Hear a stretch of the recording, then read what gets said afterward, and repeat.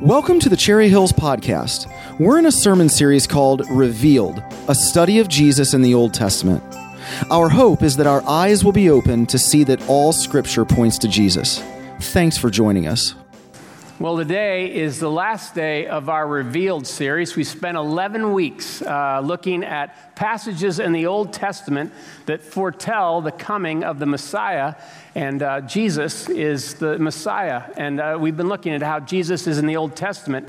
And so if you look at the back of the message notes, there is where we've been in the last 11 weeks. You can just review that later, but I wanted you to be aware of it. It's not an exhaustive list, but in Luke 24, we read that Jesus had conversations with his disciples, and he said, look, I want to show you where all the different places are in the Bible that point to the Messiah, and I'm the Messiah. And so their eyes were open there. And so today we're going to talk about, in this last one, how it was predicted that the Messiah would be raised again after suffering, after dying. And if you turn your notes back over, we've been thinking about this claim that Jesus makes. And again, if you're following along in the notes, here's Jesus' claim that all Scripture points to me. All Scripture points to me. Now, this morning, I want to talk to you about how that plays out, especially as it has to do with the resurrection. But we've been using this picture. Some of you remember we've had this dot to dot. And when we look sometimes at something like that, I don't know what it is for you. It doesn't make much sense to me. But if you connect the dots, then you can see something more clear. Like, obviously, this is a picture of a telephone. And what Jesus was doing with his disciples is that they were going through life and they knew about the dots, they just didn't know how they connected. And so Jesus begins to connect those dots in these conversations, and now they see the whole thing differently. So all through this series, we've been saying that the Old Testament and the New Testament is not two different stories. It's one story of God's amazing redemption of our world. That God made us to know him and walk with him, but sin entered the world, and even when that happened, he foretold, he predicted that he would send someone one day, the Messiah, who would restore and reverse the curse of all that. And so we've been looking at that. And Jesus' claim is that that's all this is about me. And maybe you've never seen it before, but I want to open your eyes and connect the dots. So as we get ready to look at this today, Psalm 16 is one of the places where the resurrection was foretold. We'll look at that in just a moment. I'm not going to ask you to turn to Psalm 16, but actually where it's referred to in the New Testament. But before I do that, let me just say this. I was trying to figure out how I could share this with you in a way that might be helpful. And so some of you have heard my story before, part of my story. And I don't tell my story to make it about me, but just because I'm trying to figure out how, through telling that you might be able to see your own story. So some of you know that I had the incredible privilege to grow up in a home where my parents taught me at a very early age about Jesus and about the Scriptures. I know some of you, it wasn't till later in your life. You didn't have those same opportunities, a different starting point. But my parents, my grandparents, had Sunday school teachers, youth leaders, people in our church family, and I could tell that there was something different about them than me, and that is that they knew Jesus. They talked about him like a person that they were interacting with, and I thought, I don't know how to do that, but because I had learned a lot of things about the Bible, I thought, well, at least I know a lot about the Bible. But by the time I got to be 15 years old, it bothered me that I didn't know Jesus like they did. And it wasn't that he had to show himself to me exactly the same way, but I just knew that I knew about him, but I didn't know him. You know what I'm saying? So one night, I was reading my Bible before I went to bed. Again, it's not that I understood it completely, but I was still trying to do that. And I closed my Bible, and I turned out my bedroom light. And I simply prayed one of the most honest prayers I'd ever prayed up to that point in my life. I just said, Lord, I think I'd read the miracle of Jesus feeding the 5,000 people with just 5 loaves and 2 fish. And I remember thinking, that's amazing. I don't doubt that happened. It wasn't like I was hardcore against that or anything. But Lord, even if you did that, so what? Like, what does that have to do with my life? I'm not trying to be, cantankerous here. I don't understand. Unless you open my eyes, unless you connect the dots, I won't be able to know you. You're going to have to open this book, reveal yourself to me is kind of my prayer. And so, again, I've told you this story before, many of you, but no fireworks, Jesus didn't show up in my room, and there was no, sky cracked or anything like that. But about a month later, when I was at a camp in Wisconsin, I was with about 1,000 other high school kids, and in the mornings, they would encourage us to read the Bible. And so, as I was reading my Bible that week, it was like God put stuff in the Bible while I was asleep. And all of a sudden, it was like Jesus had come alongside and said, now, this is what this means, and this is how this relates to your life. And I remember thinking, I've read that before. I missed that. I didn't get, and all of a sudden, I realized he was making himself known to me. And I will be forever grateful that he did that. Now, that's not all the story of my life. I've needed him to continue to reveal himself to me in lots of ongoing ways. But it was kind of like this, and I want to give you just a little outline of my story in a summary, okay? So I knew the what was that it was about Jesus, that I didn't know him, but that I could know him and I needed to know him. But the so what was, how? You did all these things, or, I knew Jesus, you've done all this stuff, but so what? Unless you make yourself known to me. And then once he showed me the so what, then he was going to eventually say, now what? Okay, now what? Now what do we need to do? And so that's our granddaughter, by the way. We're really proud of her. And Anyway, so here's the outline. Can you say these three phrases with me? What, so what, now what? And as we think about all that, maybe that's where you're at. Over and over again, you've heard the what. But inside your heart today, you're saying, God, I'm not trying to be ridiculous. So what? Please help me understand how that connects. Would you reveal yourself to me? And then when he does that, I just want you to know, at some point he's going to say, now what? And I want to be real honest with you and say, before this message is over, that's what I'm going to ask you.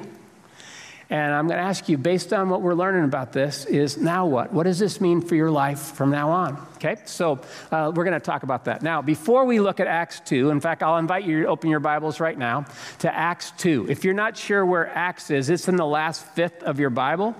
And if you're using black Bibles, hopefully there's some in the seat racks near you that say NIV. If you pull that out, those black Bibles, it's on page 759. Page 759, we're going to look at Acts 2, verses 22 through 41. And the reason we're not going to turn to Psalms is because in these verses in the New Testament of Acts, he actually quotes the verses from Psalms thoroughly. So that's why we're going to do that. It'll actually save us a little time as well. So as you're turning there, let me just give you the first line of the next section in the notes that'll kind of set this up, okay? And if you're following along, here it is. Jesus calls, quotation marks, calls his own resurrection. Jesus calls his own resurrection. What do I mean by that? Nowadays, we use that phrase a lot. We'll say, if someone predicts something and then it actually comes true or happens, we go, he called it. Or she called it beforehand. Wow, they called it. And probably the most well-known story that's often been told is the legendary story of Babe Ruth, the baseball player. Evidently, he had met a little boy that was sick in the hospital, and he had promised him a home run in the next day's game. But evidently, he raised the stakes even higher, that when he came up to bat that day, he pointed, I think it was somewhere near center field, and then in just a few pitches later, he absolutely clobbered the ball right in that same spot. And people went, he called it. I mean, he pointed there, and he did it. He pulled it off. He called it. Now, here's why I'm telling you this. Jesus called his own resurrection. This isn't something that the other disciples made up. They had no category. A lot of times we think the disciples were going, okay, when's he going to be raised from the dead? They weren't hanging around wondering about that. In fact, they didn't get it. So I've listed out to the right, Mark 8, Mark 9, Mark 10, the places that Jesus actually says, the Son of Man must suffer, must be killed, and on the third day be raised again. Okay? He said that 3 times to them in his teaching. It was very clear, but they didn't get it. It's kind of like me. I could read it over and over again, and I didn't get the connection. Now, here's one place in Mark 9, 9, and 10. There's a spot where Jesus has just been transfigured, like his clothes became like lightning. And Peter, James, and John witnessed this, and they're coming down from the mountain after that experience, like it blew all their circuits, right? And it says, as they were coming down the mountain, Jesus gave them orders not to tell anyone what they had seen until the Son of Man had risen from the dead. They kept the matter to themselves, discussing what rising from the dead meant. They're like, what is he talking about? See? So this was something that was unfolding for them, but they didn't get that until Jesus connected the dots. So Jesus calls his own resurrection, and now Peter, after Jesus has been raised again, stands up in the same city that Jesus had been killed in, and he speaks courageously. Now, we're talking about Peter. Do you all remember Peter's, resume? Just 2 months earlier, had Peter been courageous in this same city? Not a chance. Even when a servant girl said, I think you're one of him that followed Jesus, he goes, I don't know what you're talking about. But now Peter is a different person. Why? Because he's met Jesus, resurrected. And it's completely different than when he walked with him for 3 years before the resurrection. So I'm going to read those verses with you. And before I do, here's the second line in the notes. Peter and Paul link Psalm 16 to Christ's resurrection. Peter and Paul link Psalm 16 to Christ's resurrection. Now, why do I mention both Peter and Paul? If you want to read more about how Psalm 16 is also referred to besides Acts 2, if you go to Acts 13, Paul incorporated Psalm 16 as evidence of the Messiah being foretold that he would rise again. I'm just not going to concentrate on both passages today. But I'm going to come back to some of the things that God also showed Paul later in this message. But let's look at Peter's sermon in Acts 22. I'll start in verse 22. If you don't know the context of this, about, again, 6 weeks after Jesus' crucifixion and resurrection, there's what's called the day of Pentecost. He had told his disciples to wait for the Holy Spirit to arrive. And when the Holy Spirit fell on his followers, they began to speak in other languages. Languages, by the way, that were represented by all the people that were in that city. So they weren't just speaking gobbledygook. They were actually declaring the wonders of God to these people in their own language, and it drew a huge crowd. And when the crowd drew, Peter says, you're probably wondering what's going on. I'm going to explain it to you from Scripture. And he's already talked about Joel 2 being fulfilled. Now he goes on and picks it up in verse 22. Follow along with me if you would. Fellow Israelites, listen to this. Jesus of Nazareth was a man accredited by God to you by miracles, wonders, and signs, which God did among you through him, as you yourselves know. In other words, he's saying, I'm not making this up. You know the word that's been going around the entire region. He's been doing this stuff. You yourselves know it. Again, notice, he's no longer scared. He's able to talk to them and reason with them as people. Verse 23, this man was handed over to you by God's deliberate plan and foreknowledge, and you, with the help of wicked men, put him to death by nailing him to the cross. But God raised him from the dead, freeing him from the agony of death, because it was impossible for death to keep its hold on him. Now he quotes Psalm 16. David, who is the writer of Psalm 16, said about him, I saw the Lord always before me. Because he is at my right hand, I will not be shaken. Therefore, my heart is glad and my tongue rejoices. My body also will rest in hope, because you will not abandon me to the realm of the dead. You will not let your Holy One see decay. You have made known to me the paths of life. You will fill me with joy in your presence. If you want to read this later, it's Psalm 16, verses 8 through 11. Fellow Israelites, I can tell you confidently that the patriarch David died and was buried, and his tomb is here to this day. But he was a prophet and knew that God had promised him on oath that he would place one of his descendants on his throne. Seeing what was to come, he spoke of the resurrection of the Messiah, that he was not abandoned to the realm of the dead, nor did his body see decay. Now, let me pause for just a second and say this. He's reasoning with them, and he's saying, if this was about David, if David was writing about himself, then we have a problem. Because we're here in the city of David, and his tomb is still occupied. And you can go check that out. So I'm reasoning with you, David wasn't writing about himself. He was a prophet. He could see ahead. He was writing about the Messiah. And what I'm about to tell you is that Jesus is that Messiah. And so he goes on in verse 33.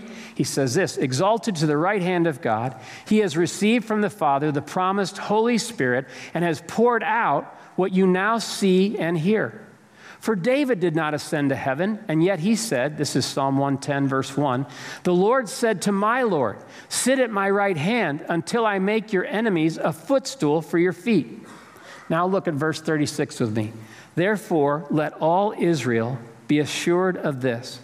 God has made this Jesus, whom you crucified, both Lord and Messiah. Some of your translations say Christ. When the people heard this, they were cut to the heart and said to Peter and the other apostles, brothers, what shall we do? Peter replied, repent and be baptized, every one of you, in the name of Jesus Christ for the forgiveness of your sins, and you will receive the gift of the Holy Spirit just as we have. The promise is for you and your children and for all who are far off, for all whom the Lord our God will call. Verse 40. With many other words, he warned them, and he pleaded with them, save yourselves from this corrupt generation. Those who accepted his message were baptized, and about 3,000 were added to their number that day. They devoted themselves to the apostles' teaching and to fellowship, to the breaking of bread and to prayer, and everyone kept being filled with awe at the things God was doing. Now, let me just talk to you about several words that stand out to me that I think will be helpful as we think about this, okay? The first one, if you're following along, is accredited. You'll notice in verse 22, he says, this man, Jesus of Nazareth, okay? This man has been accredited by God to you through miracles, signs, and wonders, which you yourselves know about. Now, accredited, what's accredited mean? Sometimes we are used to it being used for education, colleges, universities, sometimes for hospitals, other things like that. Our own Memorial Medical Center was recently given a national award, and in order to be accredited with that, they had to literally have all kinds of boxes checked before that could happen. And I used to go to Lincoln Christian Seminary in the 1980s when I was a youth pastor here. And that was before Lincoln Christian Seminary just up the road was accredited. So there was a professor in our theology classes that used to every once in a while stop and do this. He'd go, what do you guys expect to learn in this unaccredited cornfield anyway? And he was kind of making fun of the fact that while they weren't accredited, they were in the process. And he was just teasing. He's saying, do you expect to learn anything, even if we're not completely accredited? So accredited, what's the definition if you're following along? Here it is. To be accredited means to be officially recognized, and it means that the requirements are fully met. The requirements are fully met. So Peter's standing up and he's saying, look, what I'm telling you is that God has accredited Jesus to you, which means that he has shown you in every possible way. Every box has been checked about Jesus, including what I'm about to tell you, that he's alive. The Messiah was meant to be raised again after suffering on our behalf, and I'm telling you, he's checked that box too. He's accredited by God to you. Now, this is a very interesting thing, and just keep that in mind. In other words, what he's saying is God's done everything necessary to show you that he's the Messiah. Next, notice that what he summarizes in this message is that David foretells, F-O-R-E-T-E-L-L-S, David foretells and Jesus fulfills the Messiah being raised. So he says, what's going on in Psalm 16 is that God enabled David to foretell that the Messiah's body would not see decay. He would not be left to the realm of the dead, but that he would be led in the path, a different path, the path of life, where he would be able to sit at the right hand of God. And when he's saying all this, What he's talking about, friends, is not something where people go, isn't that just a lovely concept of resurrection? He's saying, no. We're talking about a bodily resurrection that is a historical fact, a scientific reality. Yes, it would normally be impossible, but it is not impossible with God. In fact, because he prophesied it, it was impossible for death to hold Jesus. And so just an amazing thing he's proclaiming, and this would have made most people's heads spin, but he's saying, God has showing this to you. He's revealing himself to you. Are you listening? And so he continues to preach this. The next thing I want you to see is that he adds this. And I'm including, again, Acts 13 as well and 1 Corinthians 15 when I say this. But Peter and Paul are witnesses of Jesus resurrected. Peter and Paul are witnesses of Jesus resurrected. In a court of law, you've got to bring evidence. You've got to bring witnesses. So he says, look, first you have the witness of Scripture. God prophesied this. So I just expounded that to you. Now I want to tell you there's another witness. And one of them is me. I didn't just hear about this. I didn't just know these Bible verses. I met him after he rose again. He's alive. He totally changed my mind. It's the reason I can stand in front of you today with any courage at all. It's true. You can write me off.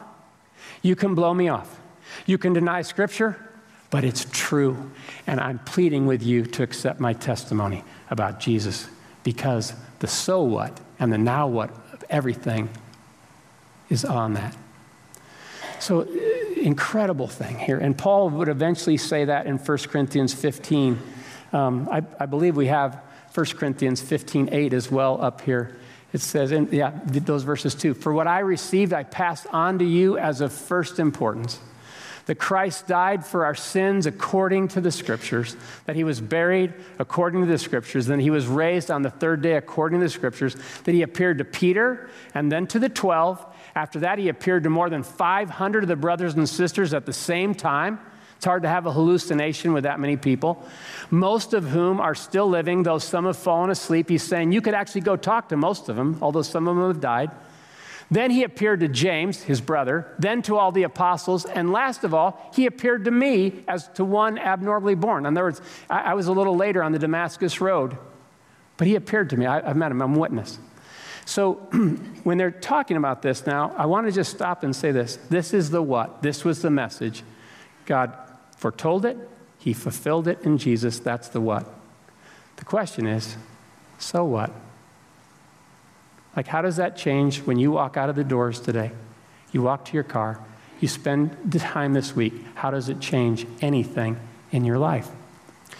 In 1 Corinthians 15, the Apostle Paul writes the most incredible chapter on the resurrection of Jesus in the whole Bible. And so when he writes this, I can't, again, expound all 58 verses to you, but I want to just give you some of the snippets from it, okay? And here's the first thing he does after he has told them that this was of first importance and all that. He says, hey, some of you are telling me that there's people saying that there was no resurrection of the dead and that Christ hasn't been raised from the dead. So let's just talk about that for a little bit. He says, if that hasn't happened, if Christ hasn't been raised, do you know what that means for you?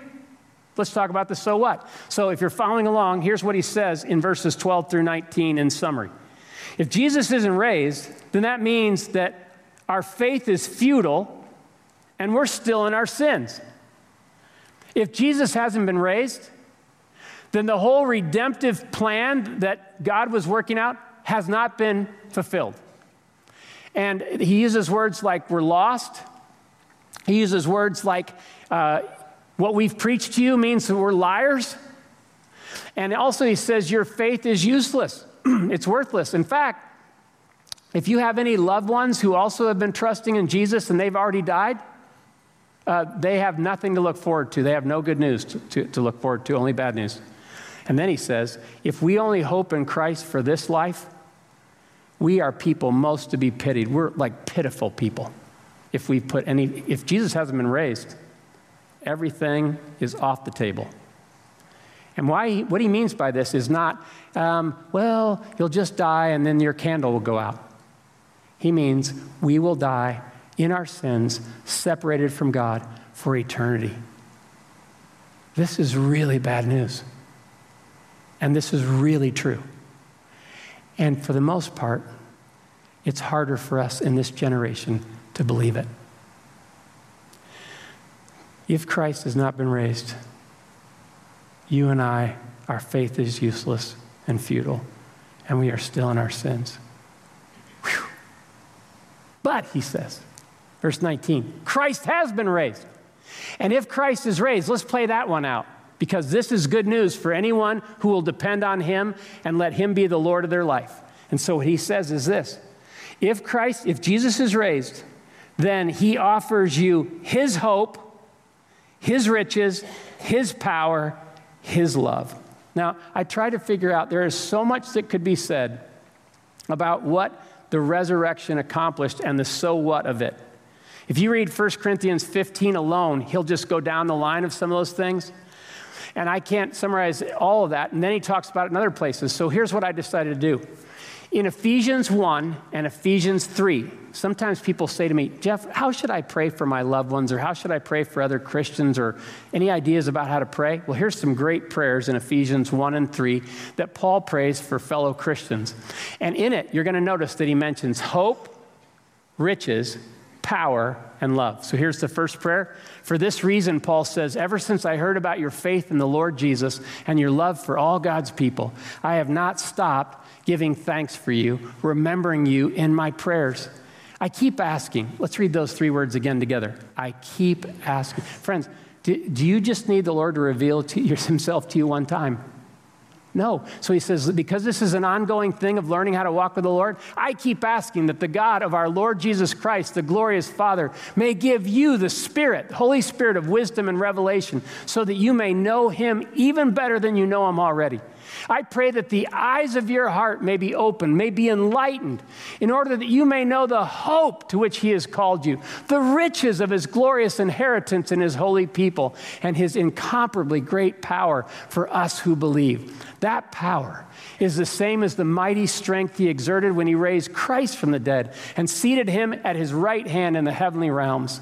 Now here's the second prayer. So hope, riches, power, right? Now look at the second prayer in Ephesians 3. Again, I've listed these out to the right in case you want to look at these later.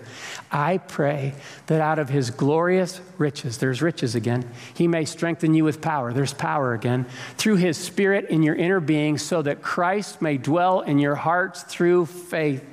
And I pray that you, being rooted and established in his love, may have power, together with all the Lord's holy people, to grasp how wide and long and high and deep is the love of Christ for you, and to know this love that surpasses knowledge, that you may be filled to the measure of all the fullness of God.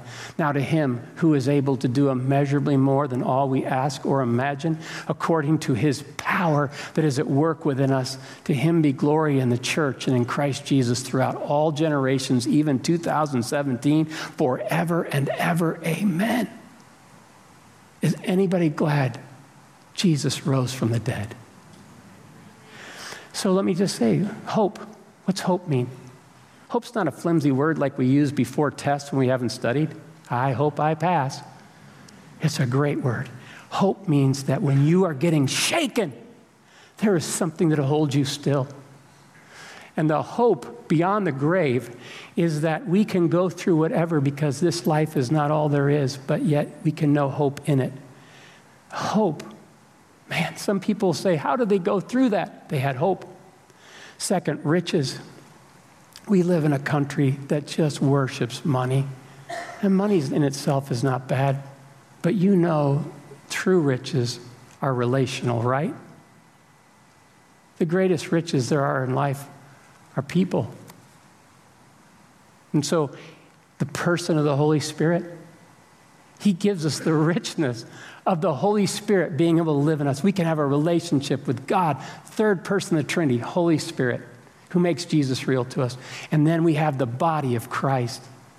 I don't know what I'd do sometimes without people with skin on that name the name of Jesus and walk with him. The body of Christ, the riches we have in that alone is just an amazing thing to celebrate. Can I give you one more? I mentioned this, my mom, in the last couple of services. You know, Mom, the last 40 years, you've been going through a lot with your body, and you've told me that you love the fact that one of the riches is that because Christ has been raised again, he can raise us again and give us a new body, a resurrection body. Have you thought about this? This morning I got up early and just read this section. That means that the new body will not be like the body we have now, in the sense that this new body will be imperishable. This new body will not be limited by aging or by sickness or by death or by space and time. This new body will enable us to be free to worship God without sin pulling us down. This new body will enable us to stand in the glory of God without perishing, because he's made us to be like his Son. We will have a body like his glorious body. This is all that Jesus made possible. This is all he broke wide open with his resurrection. And so it's just amazing riches. I got to go on. The power. Have you learned that you don't have enough power to live the Christian life or even face some of the things you face? But do you know that he gives us power instead of being selfish, power to serve, power to love, power to look at things differently, his power working through us to do things we could not do for his kingdom and for his sake. And the last one is love. The one reason he rose again more than any other was to show us that he loved us enough to not keep us in our situation, but raise us up out of it. And when he loved us like that, he says, I know you don't feel lovable. I love you anyway. And I want to love you in such a way that you'll have love to pass on, even to people that don't like you either. And I want to change your life. My resurrection opens all the possibilities of this up. Hope, riches, power, love. Praise his name. Now, Peter gets done preaching about this. He talks about the so what. You know, he's made this Jesus to be both Lord and Christ. And I want to just say something to you. This is big. If he's the Lord and he's the Messiah, then what we do with him matters. I mean, you may say, well, Jeff, you know, after we leave church here, the real stuff happens. You know, like I got to get back to real life. Well, just know that all of history is moving towards Christ. If Jesus has been accredited by God, that means you're going to stand before him. He's going to be our judge one day. We're going to give an account to him. Whether you have him factored in your life at all, you're going to stand before him. That's an amazing thing. So notice what he does next, if you're following along. Peter and Paul warn and plead with the people to believe and not refuse. Peter and Paul warn and plead to believe and not refuse. I was interested as I studied this week. A lot of times when we preach in churches, we tell you all the information. We even tell you so what, but we never do the now what. Okay? So that there's a lot more positive and not as much warning and pleading in preaching sometimes, in my own even. And I was really struck by this. So notice that it says, Peter, with many other words, warned them, and he pleaded with them. Now this is interesting, warning them. What he's saying is, there is a danger if you blow this off. He pleaded with them. That meant he says, look, even if you guys think I'm crazy, you think I'm a fool, I'm willing to humiliate myself in front of you because I care about you enough that you need to know this good news. This is for you. It's not just for me. It's not just for us.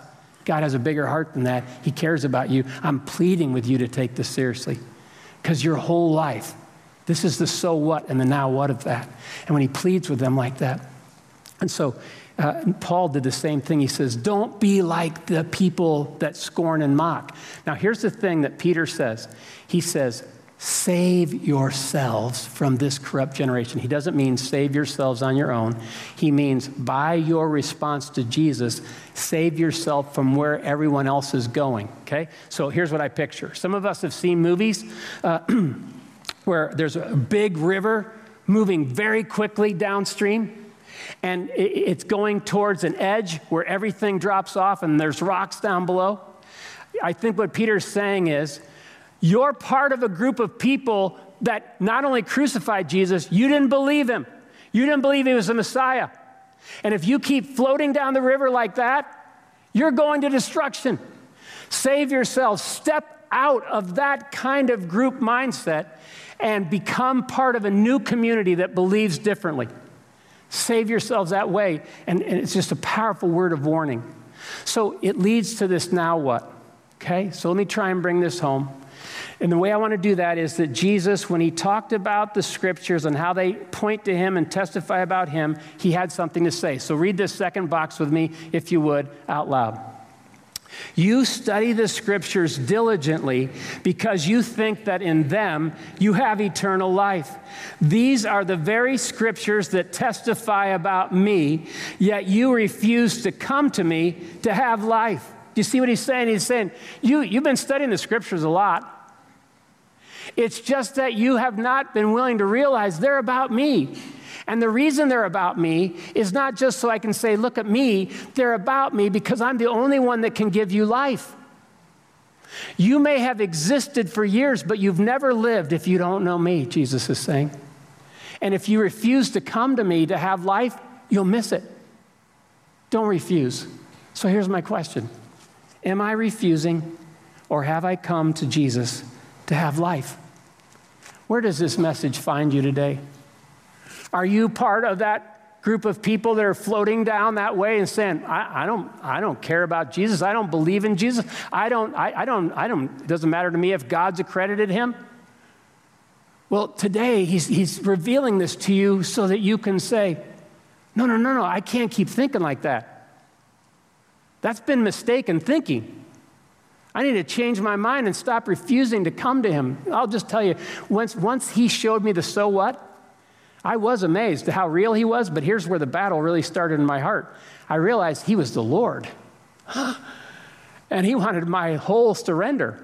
And I was going, wait a second, I think I can do my life pretty good. You know, if you want to do part-time with me, Jesus. He says, I want to be the Lord. I'm the Lord. Will you submit to me as Lord? I've come to give you life. You know, I said, that sounds like you're taking away my life if you become the Lord. No, he says, I can only give you life as your Lord. And so that's where the battle came. And he says, don't refuse me. Don't keep pushing me away. Don't keep thinking you do better. So some of you are here today and you're saying, wow, this is really challenging. And can I just tell you, it is challenging. Because I want to just warn you, if you don't have Christ, you don't have life. And that's not my words. Look at 1 John 5, 10 through 13. And this is what God has testified. He has given us eternal life, and this life is in his Son. Whoever has the Son has life. Whoever does not have God's Son does not have life. I have written this to you who believe in the name of the Son of God, so that you may know you have eternal life. Years ago, I used to go visit Jack Hayford, Pastor Jack Hayford out in California. I think I've mentioned this before, but we would spend a week with him, and I was usually with a bunch of other pastors from a different tradition than I was from. And so one day, they named a well-known pastor who had had a real impact on my own life over the years, and they said it kind of mockingly and kind of jesting. They said, what do you think about so-and-so? I'll never forget Jack Hayford's response. He says, well, first of all, you need to know he's a friend of mine. Second of all, I've preached in his church, he's preached in mine. And here's what I've come to know about him as my friend. He really believes that people are going to hell, and it bothers him. And I need to be more like that too. I've never forgotten that. Everything in this culture, are you like me? Everything in this culture is rubbing off the intensity of that belief. And therefore, we don't warn anybody. We don't plead with anybody. We just go, hey, you want Jesus like a ham sandwich? No, friends. He's life. It's life or death. It's life or death. Have you received him? You could do that right in your seat this morning. But what about those of us that have? Then here's my counsel based on what Peter's saying. Stay humbly hungry for Jesus to reveal himself if you're following along. Stay humbly, how's that for a phrase? Stay humbly hungry for Jesus to reveal himself. I am so aware, sometimes when I stand down here singing like the rest of you, there's words up on the screen that are talking about some of the things Christ has done or wants to do in our life. And I'll just sometimes go, Lord, those are just words to me. Could you help? Could you make that more clear to me? Or could you open my eyes to understand what that really means? And then there's other times where I'll say, Lord, I'm operating under this. I need your perspective. Would you reveal yourself more to me? I've known you in the past. I need to know you this chapter. It's an ongoing thing. We never outgrow it. I had a buddy that taught me years ago. He said, here, Jeff, to get to know Jesus is going to take all eternity. That's how great he is. So he says, in this life, you're going to find yourself many times when he shows you something going, wow, wow. He said, then you get to heaven. He says, and when you get to heaven, it's going to be like this. Wow, wow, wow, wow. And he said it's going to be like that for all eternity. That's how amazing Jesus is. Well, that's part of getting to know him. He's revealed and he's revealing himself to us. This last thing, though, is if Jesus opens our eyes, this is what Luke 24, says. If Jesus opens our eyes, our hearts will burn. If Jesus opens our eyes, our hearts will burn. We've looked at this verse before, but it says that when Jesus taught them all these connections and he connected the dots, it says, then their eyes were opened and they recognized him and he disappeared from their sight. They asked each other, were not our hearts burning within us while he talked with us on the road and opened the scriptures to us? So now I'm all the way back to the beginning. Has your heart ever burned? Do you know him? Have you met him? And if you've met him, are you getting to know him better and better? Because this is what life's about. This is what life's about. This last week, I was in Spain, as I told you. And some of you don't know this news, and so I just want you to be aware of it. But I was in Spain, and I received the news that Barb Straub passed away. And Barb, some of us, I only mention her name because she has touched many, many people. She and Frank in our church. She's discipled many other ladies. And she and Frank have reached out to a lot of people. They've never had children of their own, but boy, do they have spiritual children, family members. Anyway, I got the news of that. And Barb's opened her life enough that I know her story of how when she was a little girl, she didn't come from a very helpful family. And later she would meet Christ and open her life to him as Lord. And I was thinking about it as I was speaking this, because Christ is raised from the dead, that means that right now Barb is going, wow, wow, wow, for all eternity. God wants this for you. Now what? What will you do? What have you done? How are you responding to him? So in these next few moments, talk with him. Do business with him. And if you have real doubts, tell him. Tell him. But talk to him.